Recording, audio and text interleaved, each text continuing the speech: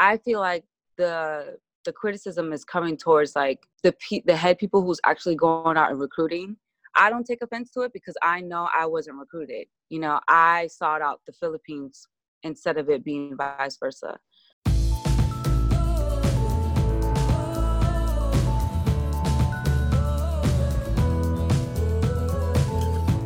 The goal for the Philippines at the Tokyo 2020 Olympics is simple: our first gold medal. And while the games are delayed due to coronavirus, the country's top athletes stay motivated to achieve their Olympic dreams. Hi, I'm Beatrice Go, and this is Targeting Tokyo, stories of Filipino Olympic hopefuls. Filipino-American sprinter Christina Knott hopes to qualify for the women's 200-meter run. In 2019, she smashed the SEA Games record, but she failed to qualify for the Olympics. What you'll hear next is an excerpt from my report on Christina's performance. Representing the Philippines, Christina Marie Knott.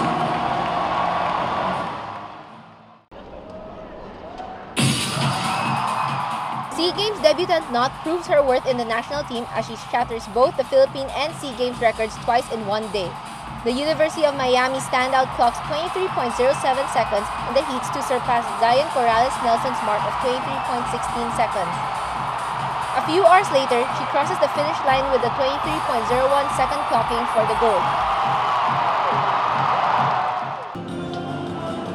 And the winner of the gold medal, Christina Marie Knott from the Philippines.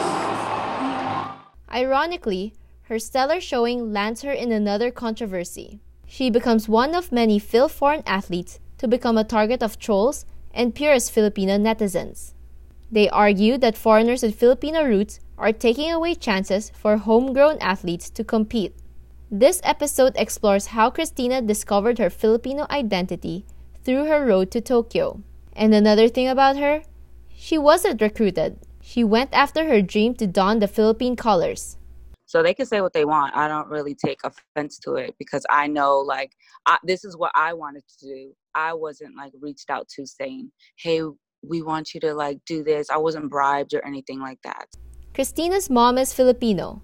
She first discovered the possibility of competing for the Philippines when she was at college in Arkansas. 2016 was the Rio Olympics, and I remember sitting in the cafeteria with some of my teammates, and they were saying how they knew so-and-so, but what the people that they were pointing out that they knew, they weren't American. They were running for like the Bahamas or just other countries. And I'm like, how do you know them, but they're not in America, or they're not like representing America? And then they went on to explain, oh, you could represent like your mother's country or like the country that you're from. Christina then transferred to University of Miami. The idea turned into a goal. So I was like, oh, so I can like represent the Philippines. We had this team building at Miami, and we had to make a vision board. A vision board is basically like a board of like dreams and goals that we have. And on it, I put the Filipino flag because I was like, I want to represent the Philippines one day. It was just a thought. And then that year, my roommate knew Eric Cray. So she got me in contact with him. We talked briefly about how to get it done. He told me all the paperwork, and I was like, okay, that sounds like a lot of work. And then that was that. Fast forward to senior year, the coach at the University of Miami knew the head coach of the Filipino track team. And he was like, hey, KK, do you still have aspirations to run for the Philippines? And I'm like, yeah, why? And then he was like, I know the guy, the head coach of the team. And he was like, if you're serious, I can give you your number. And then from there, that was when I took the paperwork serious. The paperwork was a lot, but amen, I got it done. And then here I am. So the whole stigma behind I was recruited, I was not recruited. I was one seeking out to represent my country.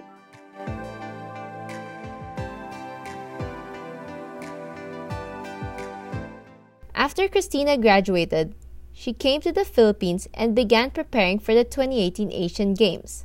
With only 5 weeks of training, she mustered a 7th place in the women's 200-meter dash final. but Christina remembers how much fun she had in her first major meet for the Philippines. KK, what can you say about your Philippine team debut? It's fun. Like, I've been to so many track meets a long time in my life, but this is probably the funnest one. Of course, competing's fun, but the whole like pin thing, meeting people in countries I've never even heard of, like, that's the fun part of it. It's all fun, really. I'm having a good time.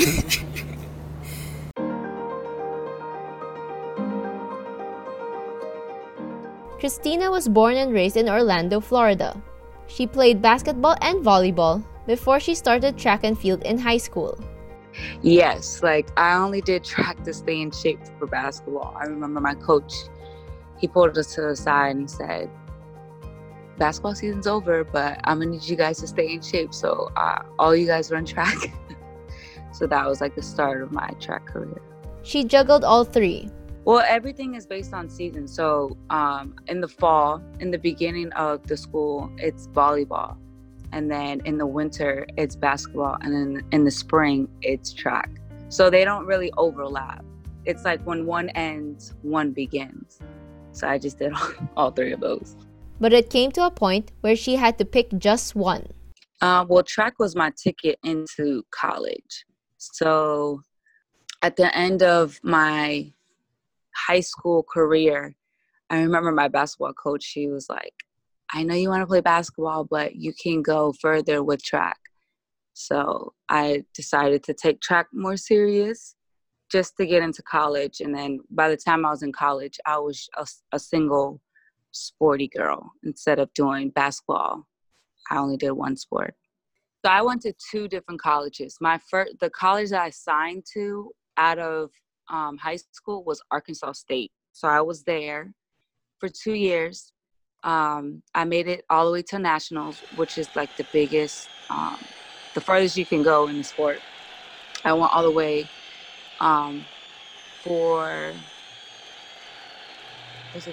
it was for the 100. Yeah, I made it all the way for the 100 sophomore year. And then I transferred to Miami my last 2 years.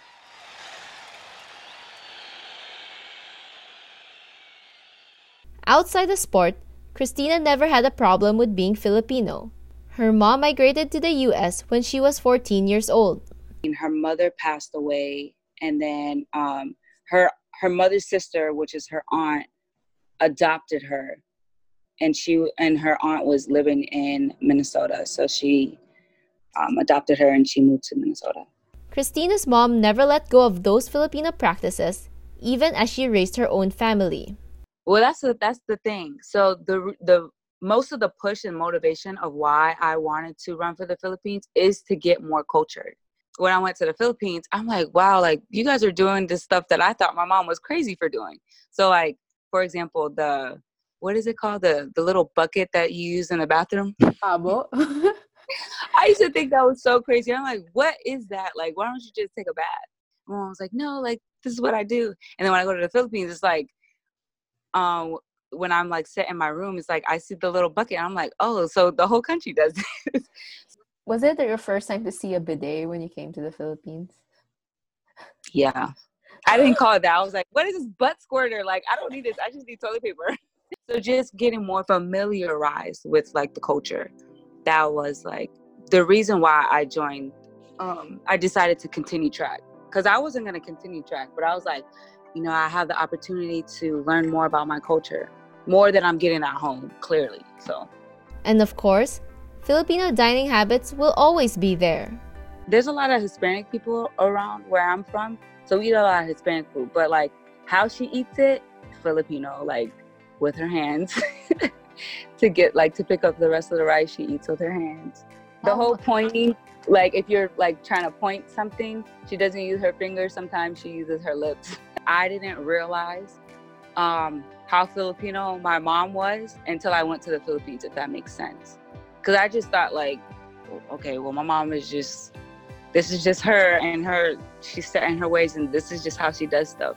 But going to the Philippines, it's like, no, this is like the culture.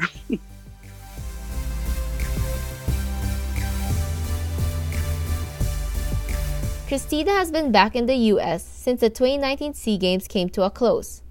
She was looking forward to finally nailing the Olympic cut this year, but was affected by the coronavirus pandemic. The start was really was going into the SEA Games. So the goal was to hit the qualifying time then, so I don't have to, have a chip on my shoulder in a sense.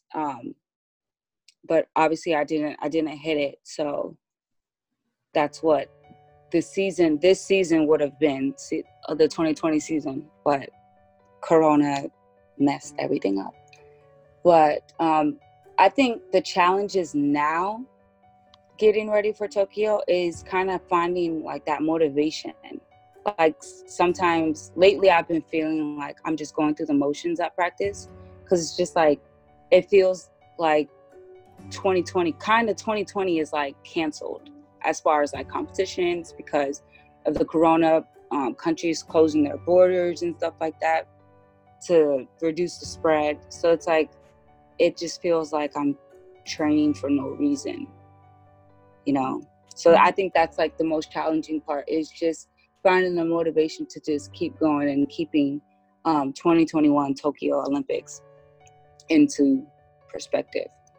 It becomes harder as she trains alone. As of now, I'm training by myself. So that's another challenging part. No coach? No coach. Oh, why? I was with my coach in March, and then I came back home, and then everything shut down. So he's still in Texas, but I'm here. He just gives me my workout, and then I do it. Thankfully, Christina is safe.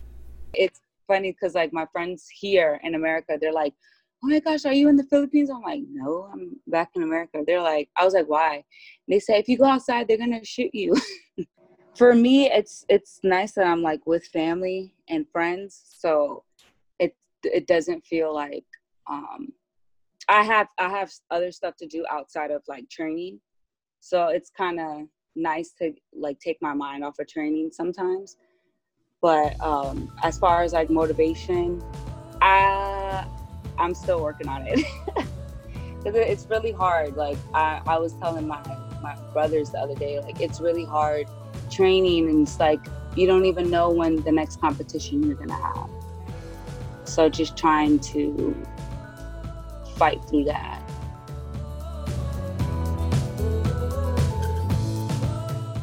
Hit the subscribe button and stay tuned for our next episode on skateboarder Marjolin Didal. For more stories like this, check out our Who is the Filipino podcast on Rappler. Again, I'm Beatrice Go, and this is Targeting Tokyo, Stories of Filipino Olympic Hopefuls.